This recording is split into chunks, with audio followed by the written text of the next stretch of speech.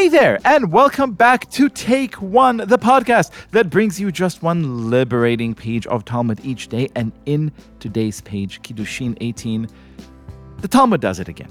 As the rabbis so often do, they give us something that seems completely technical, completely almost like, legalistic minutia, but actually contains multitudes and asks the most profound questions about human nature. Have a listen. The sages taught, if the property he stole, just a slave, was worth 1,000, and as a slave, he is worth only 500, he is sold and sold again. If the property he stole was worth 500 and he is worth 1,000, he is not sold at all.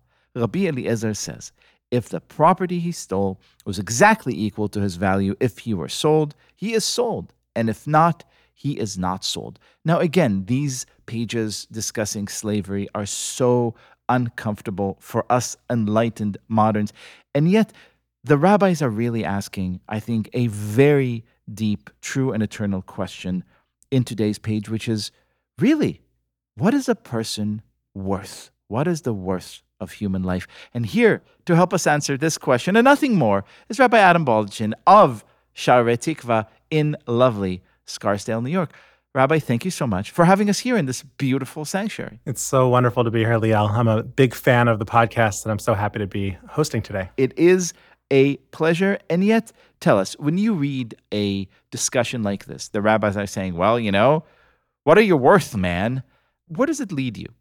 So for me, what's most troubling about it is that it seems like the rabbis are actually trying to get to a balance of what happens if a person steals an amount that is more or less than what they're worth.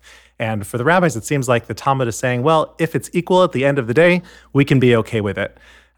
There happens to be, I think, underlying this whole idea, a real problem with the idea that slavery is real. I think the rabbis are always up against the idea that there's slavery in the Torah, and we're dealing with a world in which there really is no slavery. Right? The same with Yovel. Yovel is the opposite. Yovel is the opportunity for all slaves to be completely free after 50 years or after 6 years. I think the rabbis are holding on to the idea that all human beings are created equal in the image of God with this problematic idea of slavery. And so what we learned from this sugya, I think, are the rabbis trying to deal with these numbers, but also the reality that every single person is created b'tselem Elokim. Every person is created in the image of God. And yet, we have problems in the world. We are living in a chaotic situation of human beings that make decisions that really go against what the divine will is. And what is the divine will? For people to be able to be free. And so most of these sugyot where we're talking about slavery are actually talking about the end of slavery and us giving money to slaves in order to help them be free with divine purpose and with dignity. And so this is one of those parts of our sugya that I think is thinking about how do we deal with this real world situation, but also reminding ourselves and remembering that b'tselem Elokim is an important topic for us to also consider. Kind of a radical notion, right? Because here they are, as you said, they're looking at a concept straight from the Torah and then sort of superimposing it on life and on humanity. And rather than do the kind of maybe natural thing of saying, well, this no longer applies. It was written a long time ago when things were different, which us moderns, Lord knows, have the tendency to do all the time. They're like, no, let us dive deeper. Exactly. You're also dealing with geneva. You're dealing with theft, the idea that people are stealing from one another. And so there are real consequences for the immoral actions that we take. And while slavery is not something that we might go to in order to solve the problem of what to do with people that make mistakes, that's one option that the Torah gives the rabbis in order to use that kind of language. But I think it's really important for us to also recognize what are the ways in which we act out punishment today.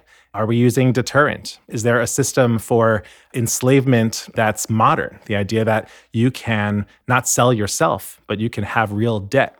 And is there a way of paying that off and actually making retribution to the person that you hurt and of society? And we have a system that's connected to Yom Kippur, which is coming up in our calendar, of how we can make amends, and only then can we be forgiven. I think part of this is just a nascent understanding of what it means for us to think about systems of retribution that make sense today. That is so wonderful, and yet I cannot let you go without a general reflection, because here we're still in the throes of Elul, the month of reflection and contemplation and introspection. As you said, Tishrei is just around the corner.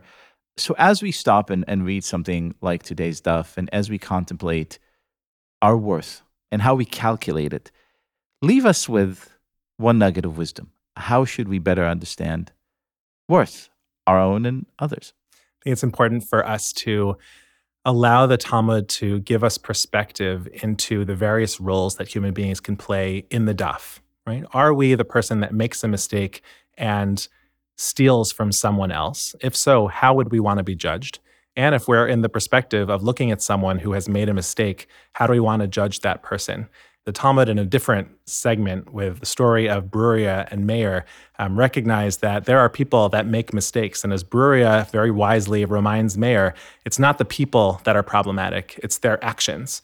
And so as we go into this period of repentance, it's important for us to remind ourselves that everyone makes mistakes. We can judge ourselves a little bit more lightly and judge others a little bit more lightly, knowing that we are all in the same boat together. As the Talmud so famously put it, don't hate the player, hate the game. Mm-hmm. Rabbi, thank you so much for being our guest. Thank you, Leo.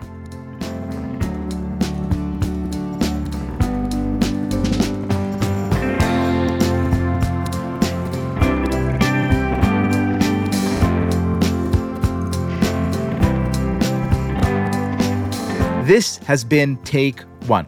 If you enjoy the show, and I hope that you do, please go and rate and review us on Apple Podcasts or whatever platform you use to listen to podcasts, and get your Take One t-shirts and mugs at tabletstudios.com. Each week, we will be releasing new episodes Monday through Friday, covering the entire weekly portion of Daf Yomi. Take One is a Tablet Studios production. The show is hosted by me, Liel Leibowitz, and is produced and edited by Daron Ruskay, Quinn Waller, and Ellie Blyer. Our team also includes Stephanie Butnick, Josh Cross, Robert Scaramuccia, Courtney Hazlett, and Tanya Singer. For more information, go to tabletmag.com/takeone. Subscribe to our newsletter at tabletm.ag/takeone-newsletter, or email us at takeone@tabletmag.com. You can find us on Twitter at takeone.yomi, or join our Facebook group by searching for Take One Podcast. I hope we have made your day a little more Talmudic.